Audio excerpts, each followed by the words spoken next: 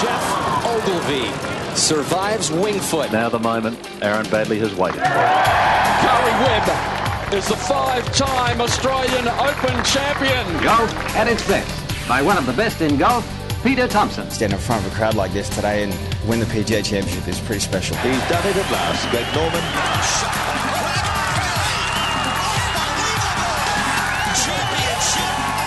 Matt Jones gets his name on the Stonehaven Cup. Lee's been to 11 under. Now we've got a new leader, kids. There it is! Adam Scott. A life changer. Unrestricted access to golf across Australia and the world. Thanks to Golf Australia, we're going inside the ropes. Welcome to Inside the Ropes for the very, very first time. Unrestricted access to golf in Australia and right around the world. Golf from the major tours is going to be covered right through to your backyard on a weekly basis with the people who love the game, talk about the game, write the game, and most importantly, play the game. Andy Maher is my name. I'm in the host seat every week alongside Mark Hayes, who is the media manager for Golf Australia. A fine, I was about to say single-figure handicapper in your own right, but last time I heard you probably slipped out beyond that, didn't you? Yeah, might just be teetering on the double figures at the moment, so we've less time in the studio, more on the course, I think, it's been called for. I did see you trying on social media through your, I don't know whether it was the Golf Australia website last week or not, but I did see you trying to hit a little flop shot in front of some of the nation's finest young players. That didn't go too well. Always smart for a guy with dodgy hands to grab a short, grab a short lob wedge and try and show off in front of the best amateurs in Australia. I think that's something that everyone should try once in their life, and I'm really apologetic to Zach Murray for nearly taking him out at the ankles. We might talk about Zach Murray a little bit later on. You should have left it to Joe Charlton, who is a very, very fine player. A very, very fine player. Now the Regional Development Manager for Golf Victoria and going to be a regular part of Inside the Ropes. Hello, Joe. How are you, Andy and Hayesy? He clearly got nervous, Joe. He clearly nerved up. At the moment got a bit too big for him, and he just bladed this thing. How many times did you actually just kill it? Oh, I actually played 2 or 3 good shots before the guy with the video actually wandered across, and I tightened up a little bit. And I'm going to get that guy with the video. In fact, he might be filming us as we speak. But I think the issue here, Joe, was not a lack of talent. It's that I'm 6'2". My club's a 2-inch overstandard. I was playing with David Micheluzzi's stick. He's 3'7". The small Italian. Yeah, it's an outrage. Anything that comes out of this is all down to him. Did I read somewhere last week that before you get stuck into the bits and pieces, and we'll start with the major tours and talk about what's taking place golf domestically at the elite level and down to club level as well, and focus on the big news of the week. Did I see somewhere last week, and this is a question without notice to the pair of you, that some guy teed it up in a club comp, I think in New South Wales, using hickory shafted sticks and actually won the club comp? Did I read that story somewhere last week? I missed that, but it happened also down at Sorrento Golf Club during the week. It might have been Sorrento. Yeah. Mark Williamson, the head pro there, very excited. I saw him posting it all over Facebook the night before, and then a bit of video footage of the day as well. And I'll come back to you with a name later, but the guy did it at the Brisbane Golf Club in the monthly medal about a month ago now. Fantastic. He's won the US Open Hickory event and the Australian Open Hickory event previously, but now he's taken out all the guys with their razzle-dazzle technology and beaten them on a really legitimate course. It's, obviously with the Interstate Series was there last year. It's hosted big events before, so huge effort. I'll come back with a name later. So you talk to the golf nerds like Mike Clayton, who's going to be part of this podcast and radio show on the way through, and they will tell you that once you hit a hickory shafted club pure, if you can find the sweet spot, and that's a big challenge for most of us, nothing feels better in terms of hitting a golf. Has anyone tried it recently? It's as soft as, not recently, I was lucky enough to play out at Muirfield of all courses about 3 years ago with a good friend of Mike, John Huggan, and he had a persimmon driver. He said, we got on to about the 6th or 7th tee. He said, you've got to have a go. And I did, and it was the softest thing. Like, honestly, the modern technology can't even compare. I played hickory golf last year, Andy, for the first time. I could not hit it over a jam tin. I was a complete moron with it. Lent the sticks at the end of the round to Sue O back at one of her training visits back home to Melbourne, and she went out to about 75 metres. Had never felt a hickory stick in her life. Grabbed I'm not sure what it's called, the mashie or whatever it is. Yeah. Just grabbed it, nipped it and spun it back to about 3 feet from 75 yards first hit. So it's there if you've got the skills. If you've got the ability. We're about to catch up with a bloke who's still playing top-level professional golf in America, an Australian who... I hope he doesn't take offence when we get to him and he hears me say this, and I'm tipping a lot of Australian golf fans may not know the name Stuart Deane, but he teed it up in the Byron Nelson last week over on the PGA Tour and has been playing top-level PGA Tour golf for a long time. He's about to join us, but before we do, we should have a chat about that tournament and the way it played out. There were two really significant things that took place. One was that Billy Horschel beat Jason Day in a playoff. The backstory to where Billy Horschel's been and what he's been going through on a personal level was revealed after he won the tournament by his wife. And the second thing that we should talk about before we get to Stewie Deane was Jason Day's rediscovering the sort of golf, the 62, and getting back into contention, the sort of golf that we know that he's capable of playing. He's been through his own personal trials and tribulations in the last couple of months as well. But the Horschel story is a remarkable one, I reckon, Hayesy. It is, Andy. Both stories actually have a sort of a similar element to them. In fact, they've overcome things off the course to get to the course and get their game back in shape.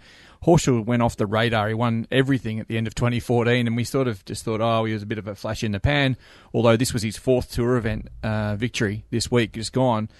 We hadn't seen anything of him for a while, and his wife comes out, unbeknownst to Billy Horschel, on the Monday afterwards and confesses to a severe case of alcoholism, and that she's made his life hell for the past two or 3 years. And suddenly, from a golfing perspective, everything falls into place. That's why he's not doing so well, and he's been looking after their daughter and doing all sorts of things that you don't realise until you sort of delve a little bit deeper. And obviously, with things rectified, she's been straight for a year now, I believe, dry. And, obviously things coming back together in his personal life, and it's manifested on the course.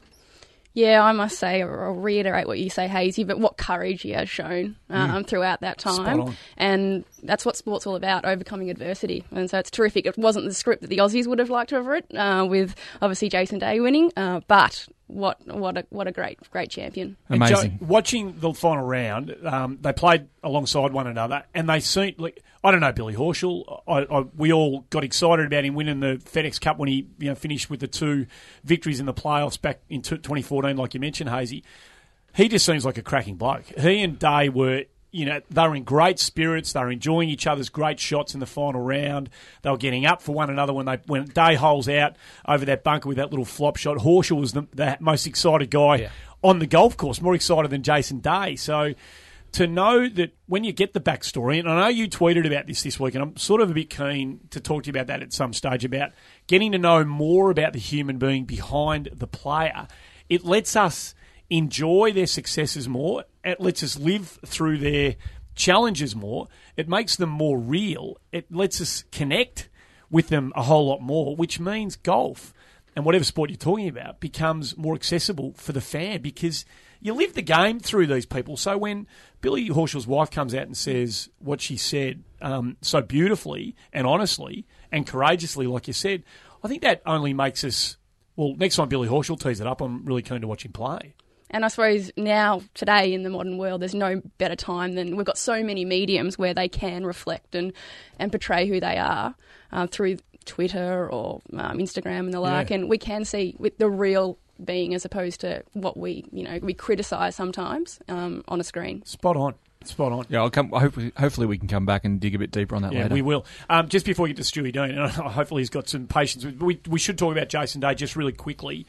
He's had his struggles. We know his mum has been getting some good news medically in the last couple of weeks. So the pressure on him is being lifted, and hopefully it's going to manifest itself in his performances. Yeah, well, he had a very severe back injury at the end of last year. It took him out of not only the Australian events at the end of the summer, but also the big money events. So I don't think there's any qualms there, that any axes that anyone should sort of hold over his head about that. But he obviously learned a lot sooner than the rest of us did about his mother's plight, and denning around Christmas was pretty much condemned to a not such a long life. Yep. So anything between now and the surgery, or then and the surgery, that's been a revelation for her. And she's come back to Brisbane. She's resting well. No need for chemotherapy or anything like that, radiation therapy, anything. So it's been a remarkable success, given she was actually given a terminal prognosis. I think Jason Day's, grown 3 inches in the last 2 or 3 weeks. Feels like that, doesn't it? Yeah. And, he didn't win, and that's fine. You don't win every playoff. That's just natural, the nature of golf. But I suspect strongly that he's got his eyes back on the prize.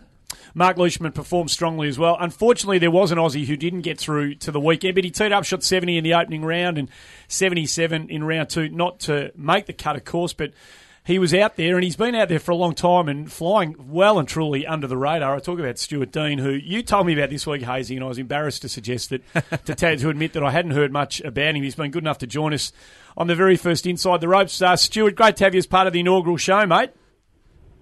Well, much appreciated having you having me on the show. Well, we're interested in your story. I mean, there's, the front liners. You probably heard us talk a little bit about, Jason Day, and you know how Australia has been living through, Adam Scott and, Mark Leishman and others in the current generation. You've been playing alongside these guys almost anonymously from a domestic perspective back here. Tell us just a little bit about your backstory. Yeah, I was born and raised in Brisbane. Lived over there in Australia until about 1997. I turned pro pretty close to right out of high school. Played in the state junior team for Queensland and a few things like that. And then I played through Asia. Had my status over there in Australia. Played in Canada full time as a member. And then I married a Texan and moved here in 1997. And played some mini tours and those types of things over here until about 2001. And we were having difficulties having a baby, so I quit playing for a while. And I worked at Shady Oaks Country Club, where Mr. Hogan was a member. I worked at Royal Oaks Country Club, where Randy Smith is the head. Well, was the head pro, is now the full-time teaching pro. He was Justin Leonard's teacher.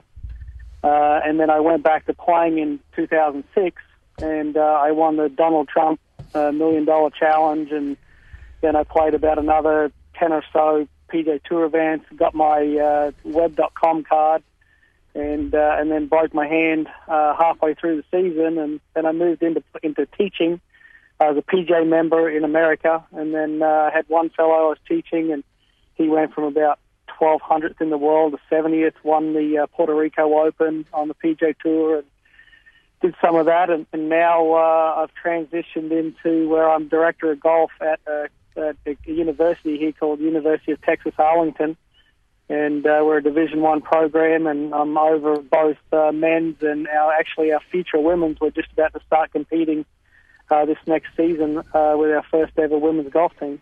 I'm going to let you take a breath there, Stuart. That's awesome. An amazing story.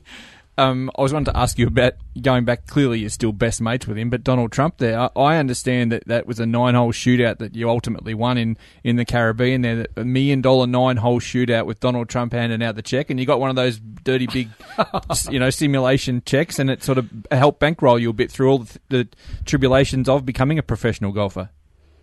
Yes, pretty much. It was part of a mini tour over here that they had 10 events, I believe it was, on the tour. And after the first 2 events, they kind of had it to where if you were, the top 10, all expenses paid down to the island and so on and so forth. And I'd been beaten in a playoff in the first 2 events, so I was all expenses paid, no entry, no nothing. And after 54 holes of stroke play, they took the top 10, number 11 through, got paid like a regular event, and then the top 10 then went and played a 9-hole shootout where if there was ties, you'd have a pitch off or a putt off to eliminate the guys on each hole.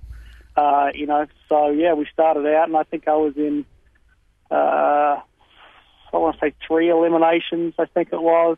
I got through all 3, ended up winning the last hole, and I got one of those Happy Gilmore checks for $1 as well as a handshake. What did you do with the check? What, the actual fake one? It's on the wall. Yeah, it's up on my wall. I have a bar at the house, and so it's up there behind the bar with all my memorabilia for playing golf. So it's pretty awesome. That's very cool. That is brilliant. So, Stuart, you've actually played, this wasn't your first Byron Nelson, you've been telling me during the week. You've qualified into it numerous different ways, but tell us about the North Texas PGA.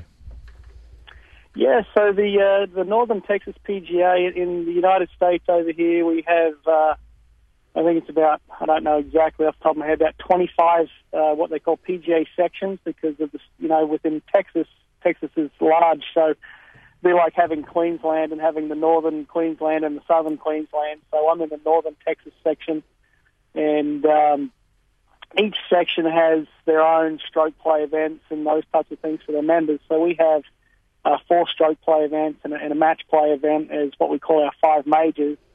And within that, your section champions, so we have about 140 guys queued up for a 36-hole event, and the winner of the section championship gets a spot into the Byron Nelson. So any of the sections, like the Southern Texas, they'll have the Valero Texas Open, as well as so they have the Houston and the San Antonio PGA Tour events that those guys can qualify into as well. So I've done it twice in our area through our section, as well as 2 times through the Monday qualifying process.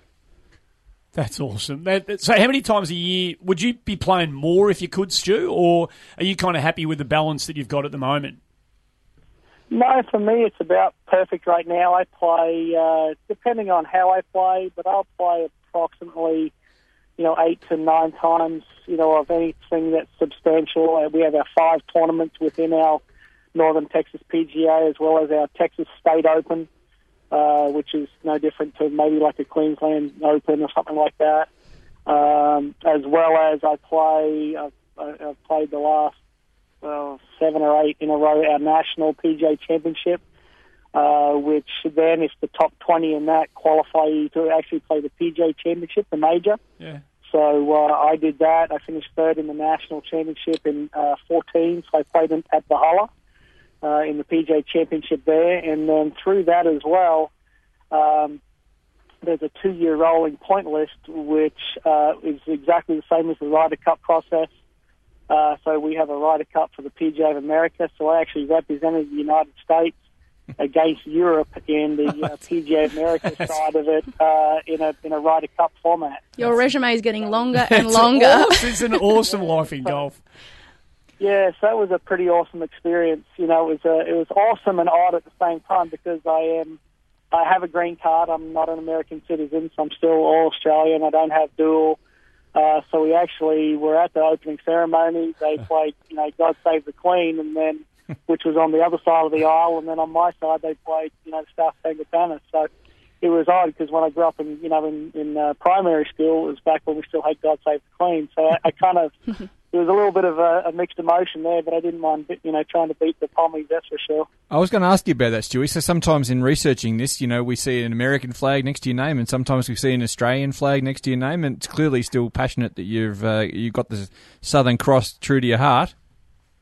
Yeah, absolutely. It's it's odd to go both ways in the sense that it's always Australia. If I'm entering, like the PGA, when I played in it was definitely Australia. What happens when you play in like the Byron Nelson, representing the Northern Texas PGA, which is really what you're doing, they'll typically put down that you live in Arlington, Texas, so that's where that American flag gets put in there. Plus at the time, like especially this year, I was representing the school that I'm the director of golf has, so those types of things, it's almost by default they get put in there. If ever I have the choice, it's always the Australian flag. So that's what we like to hear. Mate, I want to ask you about that in relation to the young kids coming through here. You mentioned you're at the University of Texas Arlington now, and that's a program that I think you believe has got capacity to help out young Australian golfers into the future and give them a path not only through golf but maybe into life. Yeah, absolutely. And as I've gone along, I've been there almost 2 years now. The American system here, especially I think for the young men and women, now that we're having women start, it really truly gives you an opportunity to, play golf, further your golfing, especially if you want to be on like the LPGA Tour or the PGA Tour or the Web.com. You come over, we're a Division I program, which is the highest in the nation. You can play off, 4 years. Everything's basically like being on your state amateur team. You get everything covered, all of your golf, all your practice, all your travel. So you're on a team. And then with your university side of it, depending on the level of golf that you come in at or your academic, smarts, we can cover anywhere from 0 to 100% of your whole entire college life. So it's a fabulous way to not only learn how to play golf and see if you really want to cut it doing it that way, get acclimatised to America, which is incredibly different, even though, it's both English-speaking countries, Australia and America, and then also get a college degree. That if you decide, hey, you know what, golfing life isn't for me, you can go back home or stay in America or go wherever, but you've got a college degree behind you. It's an unbelievable story. You've got, last one before we do let you go, who was the guy who you took from 1200 to 70 and who won the Puerto Rico Open? Who was that guy you were coaching? It was Derek Lamley, Lamley, yep. Lamely. Yeah, he ended up with about 3 or 4 surgeries on his thumb and ended up, probably still on a medical now. But, fabulous player, hit it long, straight, high. And we actually travelled together on the web.com. And when I got hurt, and just kind of by default, we started working together. And Derek was an awesome player. Just, like a lot of guys, you get the injuries go the wrong way and it shortens your career. Stuart, I've got to ask you one last one too, mate, I'm afraid. You came up through the ranks with John Senden and Rod Pampling and those guys up in Queensland. And I know you had the chance to bump into Sendo at the Byron Nelson, and he's obviously undergoing some pretty harrowing times at the moment with his young son Jacob having a tumour that they're fighting desperately. Can you just fill us in as much as you can on how Sendo's going and how Jacob's going?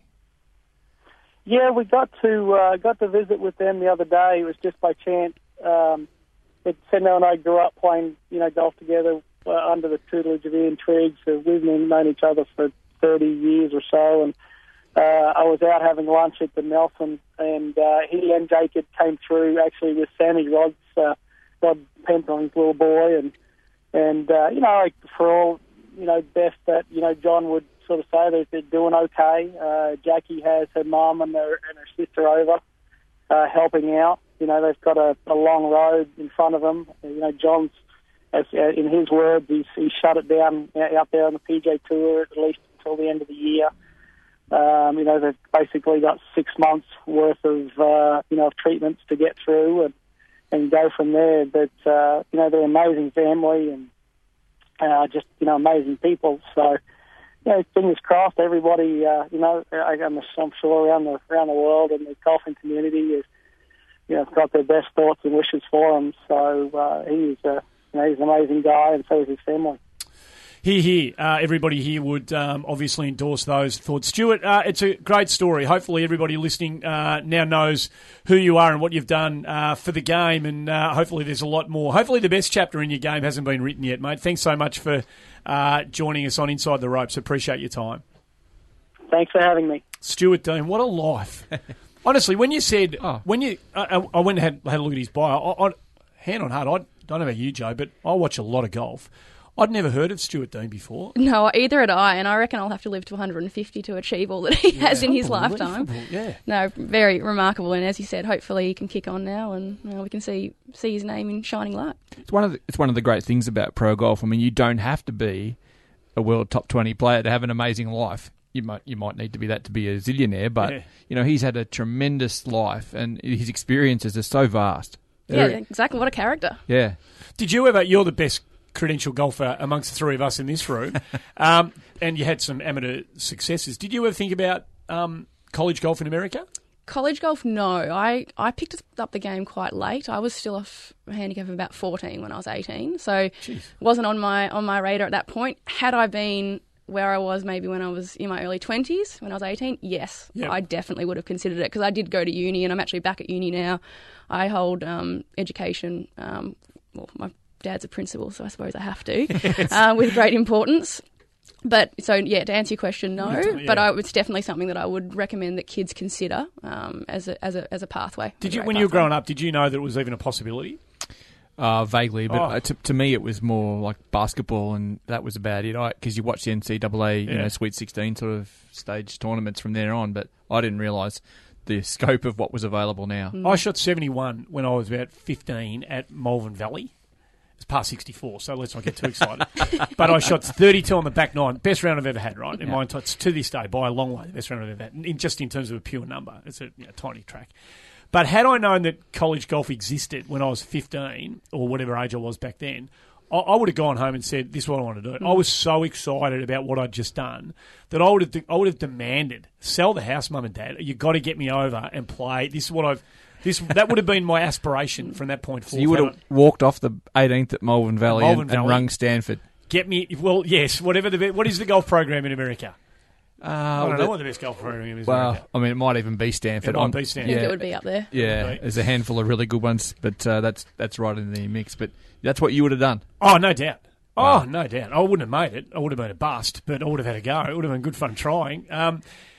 Let's get back to Australians on the big tours around the world. And listening to Stuart Deane, I was thinking that Alvaro Quiros could have been, in a roundabout way, a Stuart Deane kind of clone had what happened to him on the weekend not happened. He has had, in terms of a guy losing his game, he has had one of the great falls from grace you could ever possibly imagine. Now, I don't know the backstory. He apparently just lost all aspects of his game. He forgot how to swing and he had no short game. And he plunged. He had, in 2011, I made some notes when I knew we were going to be talking about this. He finished 2011 22nd in the world. Since then, he's had 9 top 10s from 115 starts. He slumped to 703 in the world. He missed the cut in 4 of his 5 previous starts going into what was the oldest Sicilian Open on the weekend, the Rocco 40, which has just recently come back onto the European Tour. It was off the schedule over there for 4 or 5 years. And somehow burps all over himself on the back 9, shoots 40 on the back 9 with 3 bogeys and a double. I don't know whether you guys are watching this. It was excruciating to watch. Somehow he's got over the line and held on, beat Xander Lombards and Pep Anglaus, but he could have been lost to the game, this fella. Yeah, I actually watched him play at the Masters in 2013 when he was still up and about, and he was in feature groups, and he's one of those guys that they're talking about, just the new era of just bashing the ball, domination of courses and things, and you just think, this guy is, he's a huge Spanish guy, he's well built, crushes the ball. You just think the world's his here. The world is his. So it's staggering to see a person lose it like that. And I mean, at the top level, technically they are all, just A class, and it just becomes between the ears. Obviously, he's a perfect case of that. He would have been completely relieved, I reckon, when he finally got that win in the second playoff hole. Like, he's obviously going to be totally ecstatic now, but he would have been completely relieved that he'd just got across the line. So watching the interview afterwards, relief was like right there. It was written all over his face. But even still, he was a bit embarrassed. Like, he was even a bit embarrassed about winning it the way he won it. And there's a bit to that, I reckon. Like, pro golfers are pretty hard on themselves in terms of the way they execute and get the job done. And he would know that there would have been hundreds of thousands of people watching that. And despite the fact that they'd be delighted they walk away having seen, and he seems like a likeable bloke, win a tournament and break this horrible run of outs, he'll know that people would be having the sort of conversation that I'm trying to have with you two about the fact that he was just horrible, the way he closed it. Like, he was hitting it left and right into rubbish. He got lucky on a couple of occasions, missing dead shrubs. Like, he was, in the end, he was really lucky to get away with that. I really think that you can put burping back in the golfing lexicon. I think we need to. From an Australian perspective, fantastic. Jason Scrivener, who continues just to quietly go about plying his trade over in Europe. He's I don't know. I've never spoken to Jason. I don't know whether, I'm sure you would have at many occasions, Hayesy, but he seems like a really professional, well-organised young man. He just looks like he's got his head screwed on the right way. Yeah, he had some issues a couple of years ago, and he's back on track now. And he is a very solid professional golfer. He doesn't spend much time in Australia. Does all the things. He's got an African background, so he does a lot of time on the Sunshine Tour as well as the European Tour. So he's a very likeable guy, and it's almost a matter of time until he sort of puts his name up in lights a little bit more, I think. If he can stick at it, he's that smarter player.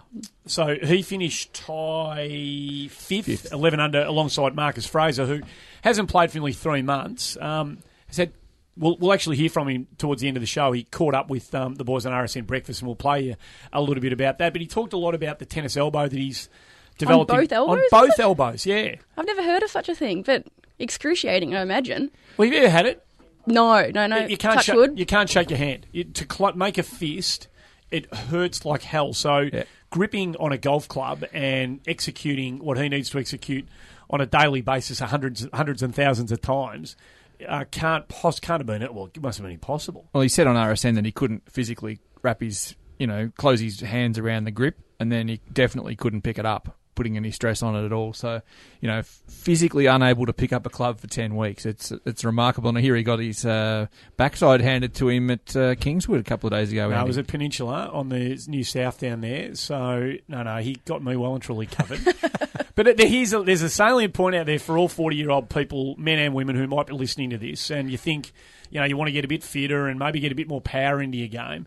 I don't know. I've known Fraser for a few years now, but I don't know what he was like when he was, a young fella. But I'm going to tip that he didn't do too much time in the gym. I don't know whether a gym session and weights were all that important to Fraser. Jim Beam, maybe. Maybe, and after one of his many, many successes, and he's had a fine career.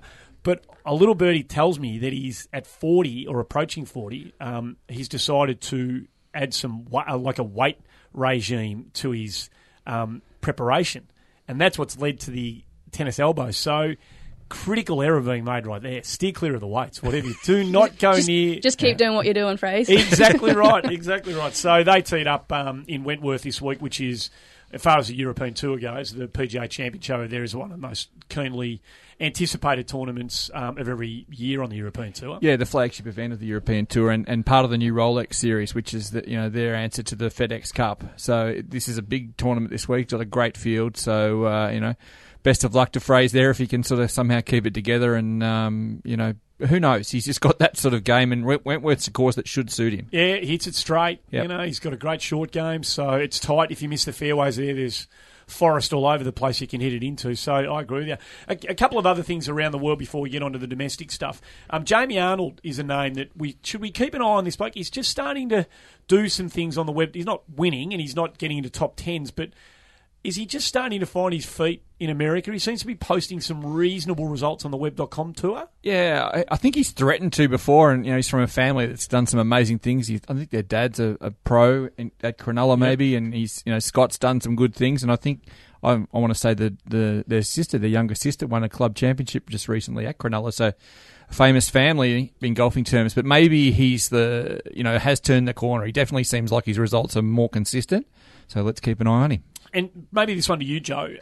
Hannah Green has had she had a great result on the Symetra Tour, which I'm sure everyone listening knows what it is, but the secondary tour for women behind the LPGA. Tie for 11th, 4 really good rounds, finishes with a 69. So she's got better. That was her best round the longer the week went. Adjusting to life over there would be difficult, I imagine. So I can't imagine she's got a massive entourage over with her. And I know that Golf Australia would be sort of helping her, but that's a really positive result, I would imagine. It doesn't surprise me with Greenie, though. I played a lot of amateur golf with Greenie. She had a great head on it. She was honestly a very, very mature young girl. She's probably 19 or 20 now. I think she's 20 now. Going on 25 plus, I reckon. Okay, she could probably take me. So it doesn't really surprise me. She's very consistent. Obviously, she's still in the top 10 in the money list. And I think we'll see more and more of Greenie. It's a good sign, isn't it? It is. It really is. And she had played her first LPGA Tour event at the Women's Australian Open at Royal Adelaide. And just before Hannah Zhang went nuts late in the day, she had a sneaky chance. She could have won the Women's Australian Open. That's a bit far-fetched maybe, but she finished top 10 and just isn't out of her depth at any level. And I think that's a great sign of what lies ahead, Joe. Oh, most certainly. Really, everyone should stay tuned. Some interesting news with Hannah Zhang, which we'll get to before we wrap this up in sort of just the other bits and pieces that we'll cover off before we get to the end. Asian Tour, Thailand Open, just the same old names, continue to rack up top 10, top 20 finishes over there. Terry Pilkadaris continues to just go over there and play good, solid golf. He finishes tied 6 and Scotty Hent tied 6 as well. So there's one thing I noticed preparing for this. There is so much golf being played in so many corners of the world, and Australians are chipping away all over the place. If you don't have a podcast like this, or you're not a scourer of websites, it's very, very difficult. I know GA does a great job and the PGA of Australia does a fantastic job keeping us up to date, but there is so much golf being played by so many Australian pros all over the world, men and women. It's pretty hard to keep your finger on the pulse of it. Yeah, it is. Ben Eccles is fighting away on the secondary tour in Europe. Well, tell us about the thing that he nearly got into a quarter-final of some bizarre tournament. Yeah, it was a little match-play knockout thing, and he progressed through to the last 8, I believe. I stand to be corrected. Maybe 16, there. I reckon. Yeah, but another great job from a guy trying to make his way to a bigger stage, and seems more often now, Benny, to be putting a best foot forward on the weekends, and that's a huge sign. He got that crazy start in one of the Sunshine Tour events a few weeks ago and made a great fist of it. So I think his time's going to come too. And, talking about going around the world, there were the guys in Japan who did a great job, and not only more prominent names such as Brad Kennedy, who's forged his way back up into the top 130 or so in the world just through great consistent results in Japan, but Todd Sinnott and Kurt Barnes and all these guys continue to, Todd's hopefully on his way up, and Kurt's still making a buck over there. Yeah. So, yeah, you're right, just everywhere. Matty Griffin, the Mizuno Open, that's still considered one of the Japanese kind of majors, I imagine. That's on this week. That's one of their sort of stellar tournaments on their tour up there. What about domestically? We've got there's still a lot of there's a little bit of hiatus takes place now in terms of the PGAs, and I think the next sort of major tournament from a domestic front is probably Fiji. There's a little bit of a break between the Pro-Am tours will keep rolling around the place. Yep. And if they come to your neck of the woods, you should go and have a look. There's a lot of good, like Ash Hall's teeing it up, so shooting 66 and tying in one of the Pro-Ams I read the result of during the week. So a lot of good players playing in a lot of these Pro-Am tournaments around the place, just keeping their game in check and trying to earn a buck. Yeah, too right. We saw Jimmy win on the weekend with scores of 70, 68, 70 and 68 in 42-kilometre wins, I believe, on the last day. So you're right. It's in our backyard. Whilst that was at Kalgoorlie, it's not the easiest place to get to. Stay tuned. I'm sure there's going to be some great events that come up locally as well. It's amazing to have the chance to go to the Pro-Ams as well. You mentioned, Andy. The guys are so willing, and the girls when they're out and about there too, to share their game and give you a couple of tips. It's amazing when they're playing for their livelihood, these people, to how generous they are with their spirit and their advice. It's great. They've got a passion for golf. And Dimi Papadatos, you brought up, Joe, he's a great one there. He's another guy who sort of fell off the radar after a big win 2 or 3 years ago in New Zealand. Came back, won the Vic Open, the Oates Vic Open down at 13th Beach this year, and he's going from strength to strength. I think he's a guy who's got his head, finally, I would say that to his face if he was sitting here, but finally he's got his head screwed on. I think he's honest with himself too, especially after this week. He said, look, I'm ready to go to Europe now, and I've got the confidence to hopefully execute it. The good thing about him, and there's a bit of a thing that happens with pro golfers, you can either be a guy that makes a lot of cuts, hardly ever misses a cut, but never contends. You can be that guy, and you can and you can make, probably make a pretty good living if you're doing it on one of the big tours. You can probably make a reasonable living doing that. Or you can be Dimi Papadatos, and I'm only taking his recent body of work as an example of this. He either blows it left and right and doesn't make the cut, or he wins. And that, I don't know which sort of career you'd rather have, but if his last 6 tournaments starts anything to go by, 1, miscut, tied 6, tied 62, 1. So when he gets in the frame, he sticks his nose right in the frame. And that is, from a professional golfer's perspective, that shows a couple of things. Either you've got enormous talent, which I think everyone who's seen him play knows he's got. But the other thing it shows is that he doesn't mind when it's really hot. Like when it's the pressure's right on and you are contending, and he's going to hopefully contend in bigger tournaments, the ones that we're talking about here. But he doesn't shy away from that, which I think is a really important asset for a professional, well, any golfer really, but particularly if you're trying to make a living out of it, it's a really important asset to have. He knows it's his strength, and as you're saying, it is a very important strength to have, to be able to go low, to either put yourself back into contention or lead the pack as he does well. Further to that, there's a generation of these guys and girls coming through here, Andy. It really is. We mentioned Hannah. She's a great closer. We've seen what Minjee and Sue have done over the past few years. But there's guys coming through now. Jared Felton finished in the top 10 in Kalgoorlie as well. He is just a winner. He's not going to contend every week. He'll be the first to tell you. But he's a winner. He'll stick his nose out in the photo finish and get the job done. And that's what we want. That's absolutely what we want. If one of these guys can get in contention in a major somewhere and stick their nose out at the right time, they're set for life. Well, that's it, isn't it? Yep. That's the thing. We're going to speak to a guy who had a fantastic local story, Marty Carmichael, and I know you did the piece on him for Golf Australia. We'll get him on the line in a moment. But before we finish kind of wrapping up what's happened during the week, Kingsmill, which is, terrific tournament on the LPGA Tour, Lexi Thompson blows him out of the water. When she's on, she's very, very hard to beat. She is, obviously a really athletic player who's got, all parts of her game covered when she's hot. What happened with Minjee Lee in this tournament, Joe? What's the backstory here? Look, I'm reading between the lines. I couldn't actually see her scorecard up online, but I believe she finished double bogey. I know that. So in the heat of the moment, she was obviously a bit hot-headed. And 101 Minjee, she forgot to sign her scorecard. We see this so often. Look, there's no excuse really. She'll be kicking herself now. Golf 101, please sign your scorecard. Yeah. When you say it happens so often, does it happen often with... Has she got a reputation for losing her head when things don't finish well? Or is this something that... No, not her. Not that. But I'm just... There's always... I mean, I remember down at the Oates Vic Open a couple of years ago, we had a course record in the first round. I've forgotten his name. You might remember Hayesy. Jack...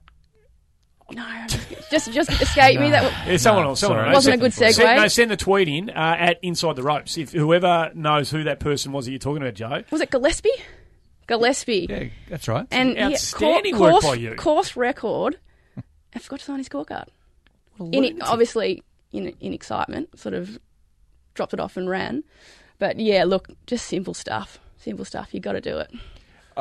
I've got a different take on that. I obviously agree with what needs to happen for the players, Joe, but I think it's pretty poor form from the LPGA Tour scorers not to just say, Minjee, can you just come back here for a second? Because she's only got a couple of metres before she steps out of the critical zone. But when you go in there's not many things you've got to do. I mean, the old hashtag, you've got one job, probably never more apt than for the scorers to go, yep, that adds up, and there's my signature. I mean, realistically, that's what they're doing. And I think, clearly the onus is on the player, and Minjee would be the first to put her hand up and say she was wrong, and it cost her $25 US probably, roughly. But I think it's a poor result from the scorers in that. Yeah, and I agree with that, yeah. Intervene? Oh, you just got to say, Minjee, we need you, John Hancock here. Come back. Yeah. It takes 2 seconds, and she'll go, oh, thanks so much. You've just saved me $25,000. It's a really simple thing. It's inexcusable for a professional golfer to do it, but there should be backstops and backdrops there from the LPGA. I would have thought so. Tell me about the Marty Carmichael story from a very local level.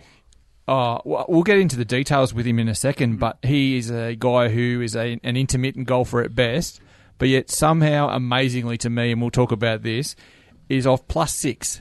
Plays once a month, he's off +6.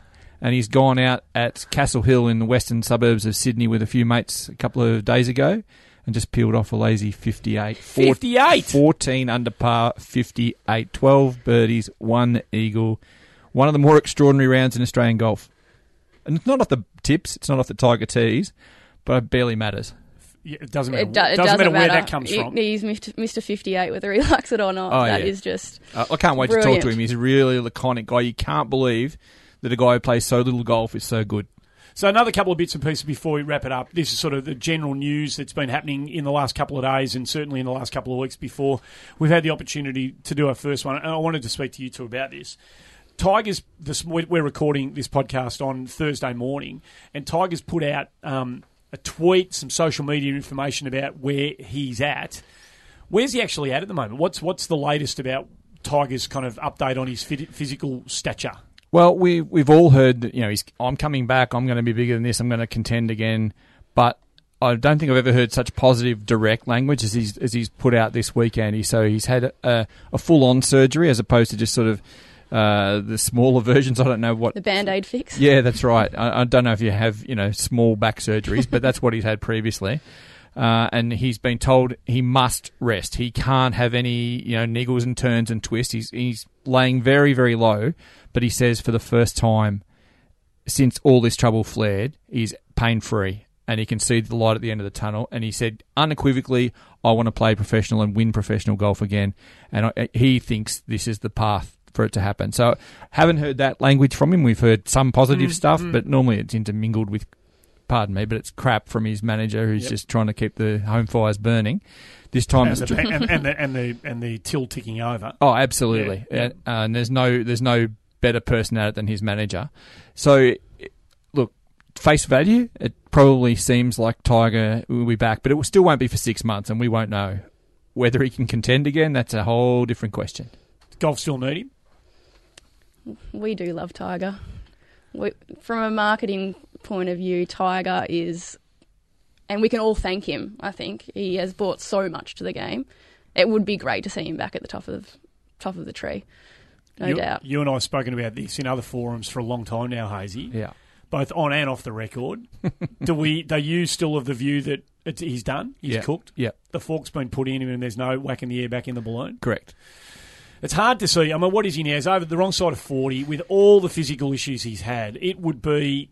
I mean, it's almost impossible for him to get back to where he was. He's certainly. 42 in December, and that's roughly when he's envisaging a comeback. So I'm assuming he might come back at his own tournament there over in the Bahamas. That's a pure guess. Don't anyone quote me on that one, please. I think that if you think about Jack Nicklaus, and who didn't have that many physical ailments, especially in the latter part of his career, winning at 46, and there's a hullabaloo about that, and with nothing wrong with him, and he didn't have near the depth of players that Tiger Woods is confronting, and the technology that he's up against, and the way the guys... One of the assets of his game, great putter, great chip or whatever, was his strength and his length off the tee. He is now in the bottom half of distance in the tour, which shows you the progression of the game. I think one of his strengths is gone, and he's definitely not that immovable force off the leaderboard that he once was. People don't fear him. They don't fear him at all. I think that's going to take a long time to come back, and I don't think it ever will, to be honest. I want to talk to you about Hana Zhang in a moment and get sort of if there's a backstory to what's happened with her withdrawing herself from the LPGA Tour. I want to talk to you about that in a moment, Joe, and you too, Hayesy. But one of the other stories that rolled around a couple of weeks ago was that Danny Willett sacked his caddy. It was sacked by his caddy. Now, we hear of players getting rid of their caddy all the time, but rarely do we hear that a caddy has sacked the player. In this case, it's even more extraordinary because the caddy was a lifelong friend of Danny Willett. They grew up together. He was on the bag at Augusta. He's been on his bag the whole way through. And something came to pass that saw that relationship so broken that the caddy walked away. After one round in a particular tournament, he said, "That's it. I've had enough. You're cooked. It's done." You don't hear that very often. I thought we'd get a friend, or a man who's going to become a friend of the podcast, of course, Steve Potts, Shags, a.k.a. They've all got a nickname. No caddy can be without one. Who's been on the bag of plenty of players to give us maybe a read on how this can actually happen. And Stephen Potts joins us on the show. Pottsy, how are you, mate? Good morning. How are you guys? Good, mate. Thanks for joining us in Inside the Ropes. How does this happen? How bad must the player be treating a caddy when you're making the sort of bread that Willett's making? For the caddy to drop the bag after one round of a tournament and quit? Well, I think it mainly comes down to, you're obviously being paid great money, so that keeps you around longer than probably what you expected anyway. I think mainly because, in his case, you've got to think that, you said they're lifelong friends. Well, maybe it's just starting to have a lot to do with their friendship, and he thought, well, I'd rather have him as a friend than a boss and being treated terribly. So how difficult is it to keep that relationship going? I mean, you look at, I don't know, we always talk about sort of Bones and Phil when it comes to, long relationships that don't seem to have been stressed to breaking point. Is that a difficult relationship? If you do happen to become mates with the bloke, is that a difficult relationship to manage, being employed by the bloke, travelling with him as often as these fellas do, and still maintaining that kind of professional relationship? Yeah, I think the Bones and Phil things are a bit different because I think they don't have a lot to do with each other away from the golf course, but they're obviously good friends, so that makes it a bit easier. But I think the Willett and his caddy, I think it would probably be because on their weekends when they're back in England and having a week off, they probably still catch up, so it probably starts getting a little bit too hard all round. I obviously lived with Peter O'Malley and caddied for him on and off for 10 years, and it was great. Well, I used to just get away from him for a week when I had a week off and stuff because it does start to take its toll on the relationship on and off the court. When you're in the grind of a tournament and a player thinks you've given him a bad yardage, and I don't know whether you can remember a time when this happened with you, but it seems to be that was... Hey? I've never given one of them. But it seems to be that was the final straw that broke the camel's back on this one, that Willett claims that the caddy gave him a bad read, a bad number. When you're in the heat, how stressful can getting through that moment be?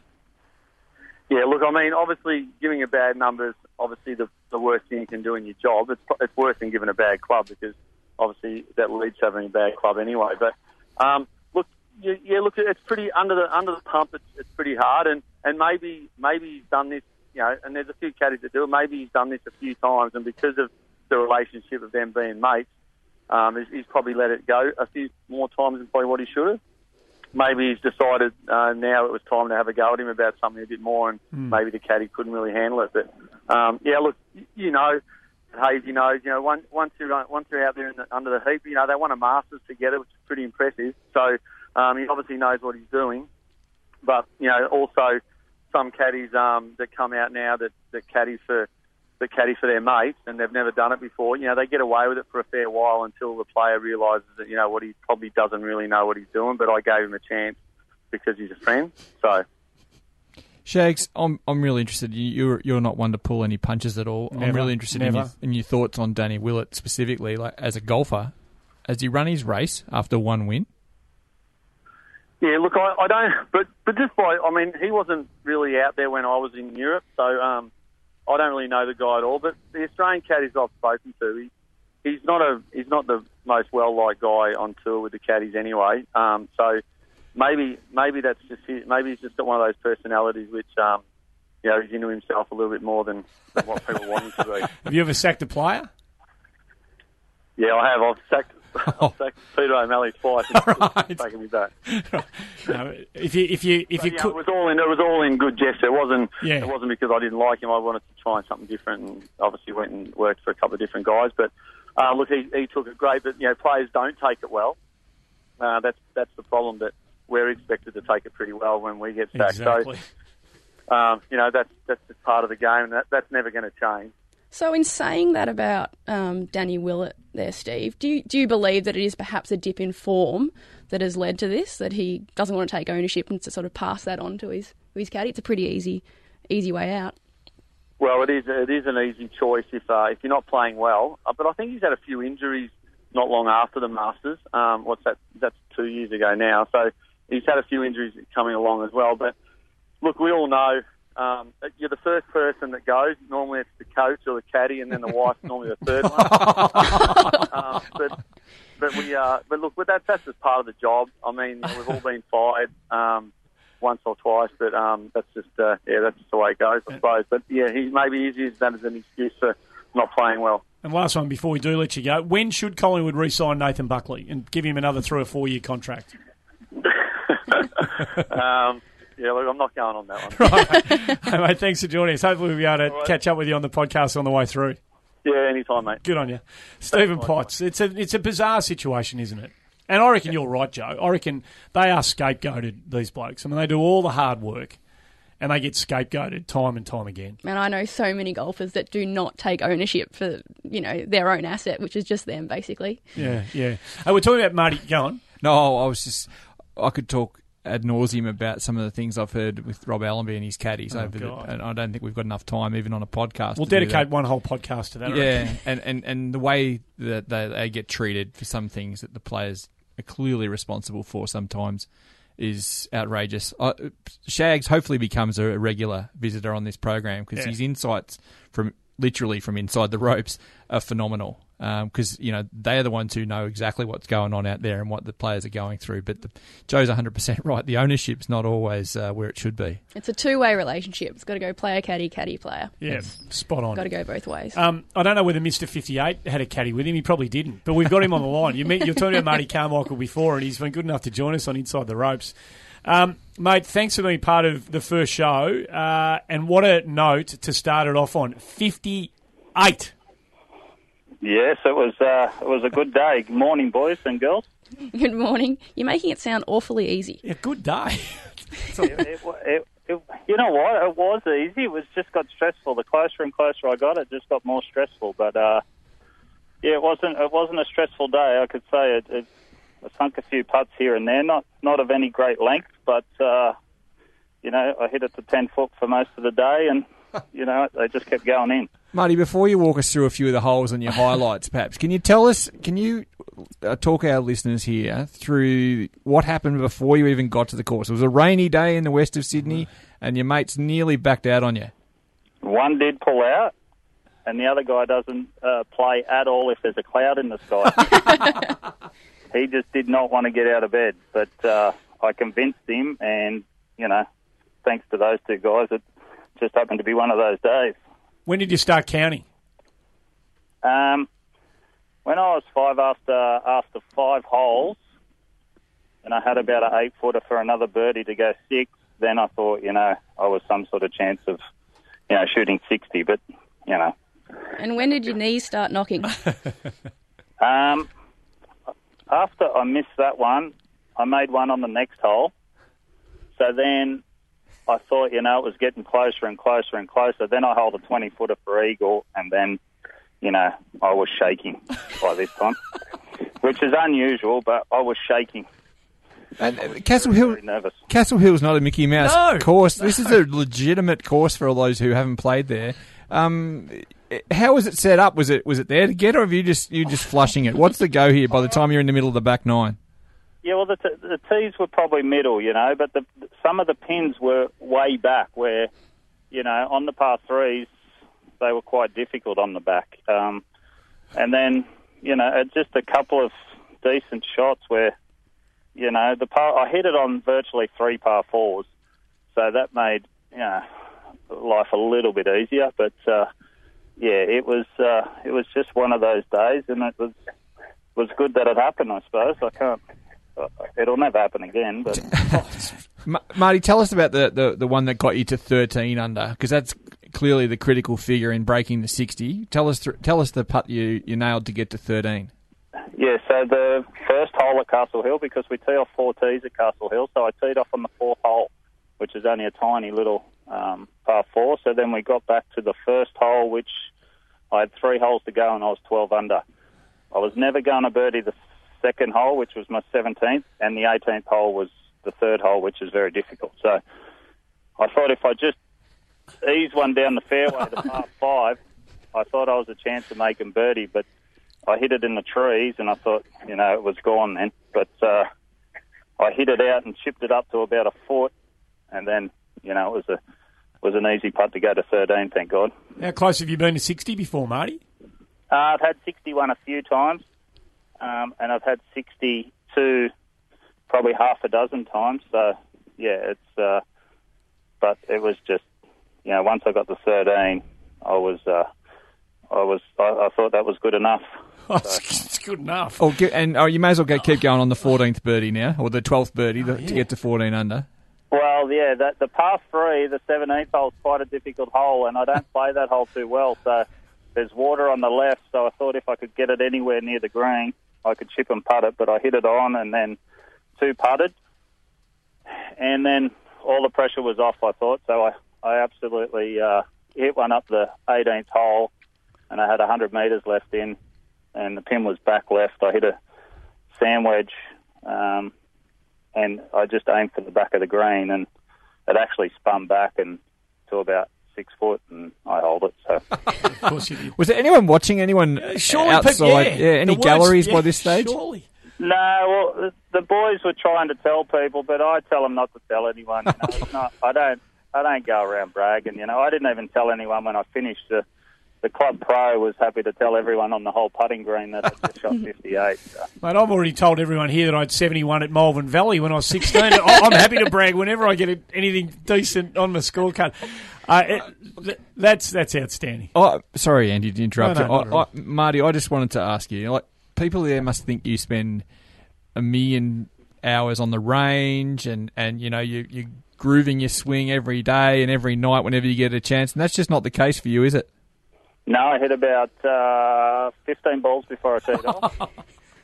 And I always go straight to the putting green, because if I know I'm going to play half decent, it's going to be putting. So I went straight to the putting green and hit a couple of putts from 40 feet away just to check the distance, and I was ready to go. But you're not a pennant player. You're not doing anything at the moment. I mean, I know you're capable of doing that, but your life's taken you in a different direction. Yeah, I don't play pennants because they play Sunday morning, and I don't tend to play golf on Sundays because I work 6 days a week anyway. So 1 day a week I like to try and spend at home, and the kids, one of the kids is going quite well at soccer, so I go there every Sunday morning. So, Marty, one last one from me. I just want you to make everyone who's listening to this sick by telling us your handicap, given that you play once every blue moon. Yeah, I'm off +6 now. So give me a spell. And off +6, I just want to make sure, did you win the competition on the day, or did some bandit on a handicap of 20 come and crucify you with a net 63? No, I did win, actually. It's the first time I've won singles for 5 years, all right? Well done. If you shoot 58 and you don't win the club comp, there's something wrong with everything to do with the ratings and the sloping and the method and the algorithms that go into all this sort of stuff. We have to blow the whole thing up if you didn't win the club championship, the club comp that day. Yeah, that's right. Thanks for telling us about it. Well played. You're a star, Marty. Yeah, congratulations. Thanks very much, guys. Thanks for the interest. No, we're interested. Marty Carmichael joining us, shooting 50 out of Castle Hill in the club comp. That's unbelievable. It is unbelievable. It's unbelievable anywhere, but Castle Hill is a legitimate course, a great course in the west of Sydney there. It's fantastic. I rang them earlier in the week to tee up, Marty, and they were so excited. They were really pumped. I think Paul Gow's got the official course record there at 60 because they played off the tips, but that 58's better. Last that Gowie. Last one before we go and wrap it up. Joe, just the Hannah Zhang story, which will be covered a lot in the next week by the time we get back here. She has had some issues with her family and their dad, and there's been a couple of stories that have, obviously affected, her overall kind of well-being in the last kind of 2 years. Do you reckon that's contributed to life away from home for her? Have you got a theory as to why she would have withdrawn her playing rights on the LPGA Tour? I think it's spot on. It sounds like she's just terribly homesick. Her eyes she was set on being world number one. That's where she chased the dream. She went to the US. And then in reflecting on that, she's realised that there's more to life and friends and family have come first. So she'll continue to play, but in her own neighbourhood. So you would have got to meet her when she won the Australian Open. Yeah. So she's obviously a lovely, effervescent, magnificent character. Absolutely outstanding. She's one of the nicest, most genuine people I've ever met in any walk of life. And she bowls up coming back to Australia, and she always says, "Oh, hello, how are you? How are you going?" And just remembers your face and asks you a question about what you talked about last year. She's one of those type of people. Staggers me that she was so effervescent and bubbly after winning at Royal Adelaide in February that it's all come sort of to a grinding halt. But as Joe says, there was a press conference the other night, and she just said, "I looked at my mum, she's 70 years old, and she's lonely and sad, and I don't want to leave her alone." So, as Joe perfectly says, there's more things to life than golf. In a perfect world, I suppose she could fly mum over with her and travel around, but the expenses of that are extraordinary. They are. Well, she's won $2.6 million in a brief time on the LPGA Tour, so she's putting some money in the bank.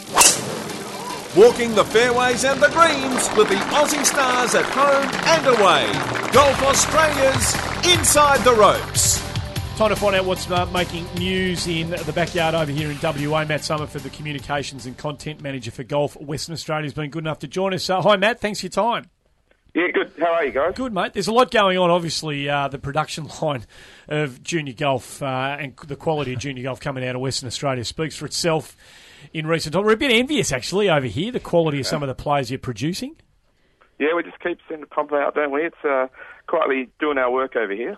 They're very proud of being West Australian. It seems like it's almost a bit like they're more proud of being a West Australian golfer than they are an Australian golfer sometimes. It's kind of odd how parochial they are. It's fantastic, but it's they are very, very proud to be sandgropers.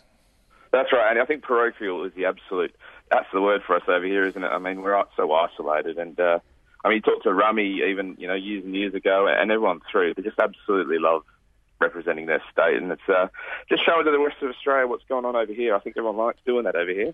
Yeah, there's always been a bit of that about it. There's no doubt in any sport for that matter. Hey, tell us about Minjee Lee. We've all seen him play, and sky seems to be the limit for this young fella. He can burn golf courses. What's he up to?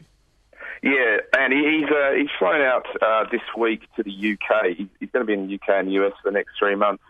And his first up event, he's qualifying or attempting to qualify for the US Open next week at Walton Heath out there in leafy Surrey on the outskirts of London. Obviously, the US Open's next month, up there in Wisconsin at Erin Hills. So, he'll go and try and qualify there. Obviously, Curtis Luck won't be at the US Open because he turned pro and passed up that opportunity that he would have had from winning the US Amateur last year.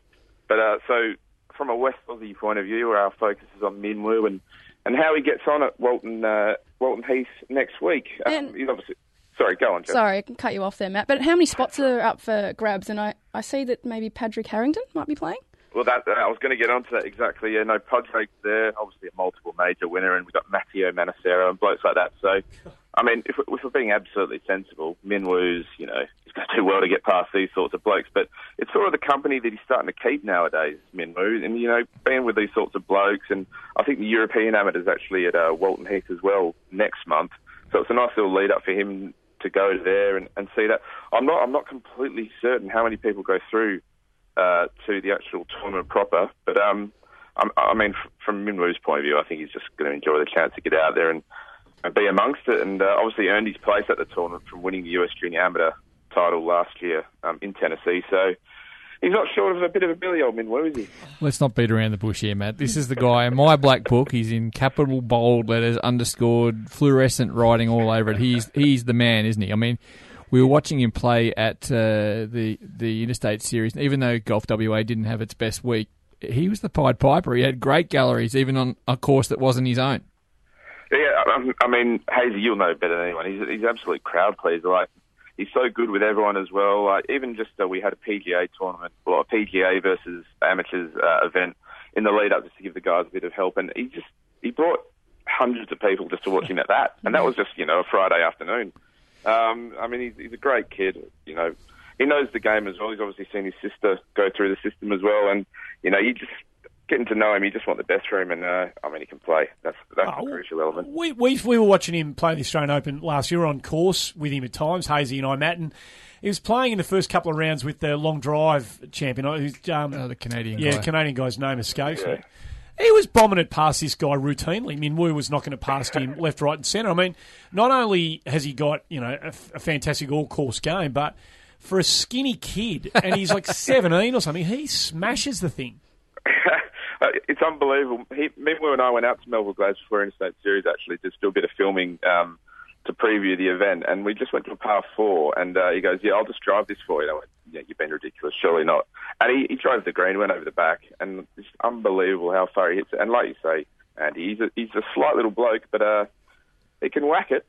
He won't be afraid in that company you mentioned either before. He's not there thinking he's just making up the numbers. Well, one of my favourite things with him, Matt, is he's had that experience with Tiger Woods, who's absolute childhood hero at Sage Valley a couple of years ago, and this year he had I know it's only a really small thing in the big picture of it, but he stood up against Jason Day in a long hitting competition and pantsed him. Absolutely pantsed him. The Americans like that too, didn't they? They quite enjoyed that, seeing this young kid out of WA, and it's just another one from over here, fellas, who's doing the business. Well, if you don't mind, we'll sort of go off course a bit here, but we had the opportunity to come over to see Royal Fremantle and Melville Glades for the first time, and there's a lot of people across in the eastern states who haven't seen much of the golf courses other than perhaps Karrinyup or the Vines on television over the years, but we were treated to another couple of courses, and the kids you've had coming through are also putting courses through their own membership up in lights too. So we had Hannah Green at Mount Lawley, and that's a great little course, and Cottesloe with Curtis, and that's a great course, and there's so many more options than just what we understood to be true a few years ago. Yeah, that's exactly right, and I mean, you talk to someone of Hannah as well, like at Mount Lawley, the course where she's at, like the stuff that they've been doing for women's golf over the last couple of years is a testament to what she's doing right now, and hopefully we can see a bit more of that coming through. But yeah, there's plenty of options out here for if you've got a spare couple of hours to have a hit, then you don't go short of a place to hit them. So you've got the courses, but obviously you guys are doing something too. What, in terms of programs that you're offering these kids, because they just keep coming through, what's going on over there? Yeah, well, I mean, one specific thing we've got, Joe, at the moment is this Smarter Than Smoking Junior Tour that we've got. And we've actually got a young girl, Madison Hinson-Tolshard, going out to the US today, actually, to play in Arizona at a tournament out there. Now, she started off in this Smarter Than Smoking Junior Tour. It's only been up and going for, about 3 or 4 years. She's obviously started there, and she's gone through this program, and it's a program that's providing opportunities through us at Golf WA, but also through Golf Australia, who've helped us out immensely with it as well. So she started there. She's now off to Arizona. She's played this month at the Interstate Series. She played with the juniors as well. So it's been a great little program. And I mean, it's a simple thing, Tiger tees and, playing off the small tees at first and then going along from there. And we've got Billy May and Jordan McSkimming over here at Golf WA who do a power of great work. And just one of the little examples we've got coming up is next month, June 11, we're headed out to a small little town about 80 k's out of Perth called Bakers Hill. Now, if you're from Perth, you only know this place because of the bakery got there. It's absolutely there for a pie. Unbelievable place. But only 1,000 people there. So it's literally, a place to stop. But they've got a golf course there, and they've been running a little program for about 20 years for juniors. Susan Walters is the coordinator there, doing great work as well, and with a few others overseeing the junior program. And this Smart and Smoking sort of got on board with them and with the GA stuff that have helped out with My Golf and stuff like that. And we're going to take the tour out there next week, like I say, and we're going to get about 60 kids out there to a town of 1,000, which is going to be amazing, playing on sand greens. So I'm really looking forward to that. I'm going to head out there as well, do some videos. So yeah, it should be a good little day, that one. Just keep them away from the vanilla slices. Yeah. That's right, yeah. Hey, tell us about, I know you got heaps of, Joe just mentioned, you got programs all over the place, but tell us about International Women's Day that's coming up early in June. Yeah, so this is an event that's going on all around the world, and basically we've decided to jump on board it this year. It only just started last year. I think it was in 28 different countries, 485 locations. So we've sort of gone out to the clubs and said, let's get on board this and see what we can do. I mean, the gimmick for it is that women around the world are all going to wear red. So but the more significant part is the events that are actually going on around the state, which range from tournaments to ladies' clinics. We've got swing fit introduction classes going on as well. I think there's even a fashion show up at Joondalup, which will be interesting to see how that goes. But if you're any female golfer around the state, there's going to be plenty going on. And if they're listening now and they want to know what's going on, then by all means get on the Golf WA website, golf.org.au or golfwa.org.au. We've got all the details what's going on. I know Mount Lawley, like I said before, great for women's golf. They've got some stuff going on, and Rockingham down in the south are doing a lot of work as well. So there's plenty going on for that, and it should be a great day. Matty, we're encouraging people listening around not only Perth but right around WA to this podcast to get involved because, as I said before, some of the just by virtue of geography, we're unaware of some of these courses. That's just a statement of fact rather than any bias at all. We'd love people to tell us their stories, and if they can get on through Twitter, perhaps at @inside_ropes. We'd love to hear from you guys over the next coming weeks, and maybe you guys can take us around on a bit of a travelogue of WA golf so that we all get a bit better informed. Yeah, I think it's a great idea, Hayesy, and I know there's plenty of people who love to tell the story. I mean, like we were saying at the top of the show there, the parochialism of WA, we love to show off what we've got over here, so I don't see that being a problem at all. I'm sure there'll be plenty of people lining up for that one. I'm sure they'll be only too keen to tell us about it, Matt. Hey, there's a lot going on, and we wish, obviously, we've been talking about Hannah Green earlier on in the show, and we hopefully Min Woo has some fantastic success. No one will put it past him, and many will fail to be surprised if, in fact, he manages to qualify. So we appreciate you telling us about all the bits and pieces going on. Hopefully we'll catch up with you again on the podcast. Perfect, yeah, love to, guys. Hi, this is Sherelle McMahon. Swing Fit is the fun, healthy, social way for women to get started in golf. You'll learn the basics of the golf swing and how to putt over a 6-week program and get your whole body moving through yoga and Pilates-style exercises. You don't need any golf knowledge or equipment. Simply turn up in comfy clothing and get started. You'll be surrounded by like-minded people and receive constant support. So get outdoors, meet new friends and learn a sport that you can play for the rest of your life. To find a program near you, visit swingfit.com.au. The Golf Australia website is now the place to go to look up your handicap and so much more. Whether you're out and about on your phone or in the office trying to avoid work, just go to golf.org.au and punch your golf link number into the box at the top of the homepage. Who knows, maybe that last round was just good enough to put you in single figures. While you're on the site, check out the daily golf results at your club, view our course index for up-to-date ratings, read the latest golf news from home and abroad, listen to Australian golf podcasts and interviews, and watch video tournament highlights or tips to improve your game. It's everything a golf tragic could want. Visit golf.org.au today, the home of Australian golf. G'day, I'm My Golf Ambassador Jason Day. I'm really excited to be an ambassador for My Golf, Australian Golf's national junior program, jointly run by Golf Australia and the PGA. My Golf is every Aussie kid's first step on their golfing pathway. It's all about teaching children the basic skills of golf in a safe and healthy environment, and just as importantly, about the life skills that golf can teach you that distinguish our sport from the rest. Remember to visit mygolf.org.au for more information. Walking the fairways and the greens with the Aussie stars at home and away. Golf Australia's Inside the Ropes. Remember we were having that conversation early, maybe first or second round of the Australian Open last year about Minjee Lee, and you were very bullish about it. We sort of everyone got involved who was part of the commentary. Whose game would you take if you could only have Curtis Luck, Brett Coletta, or Minjee Lee right now, and that was the game that you're going to carry through the rest of your career? Whose game do you want? And you settled on Minjee pretty early in that, didn't you? Yeah. I love Curtis. I love Brett.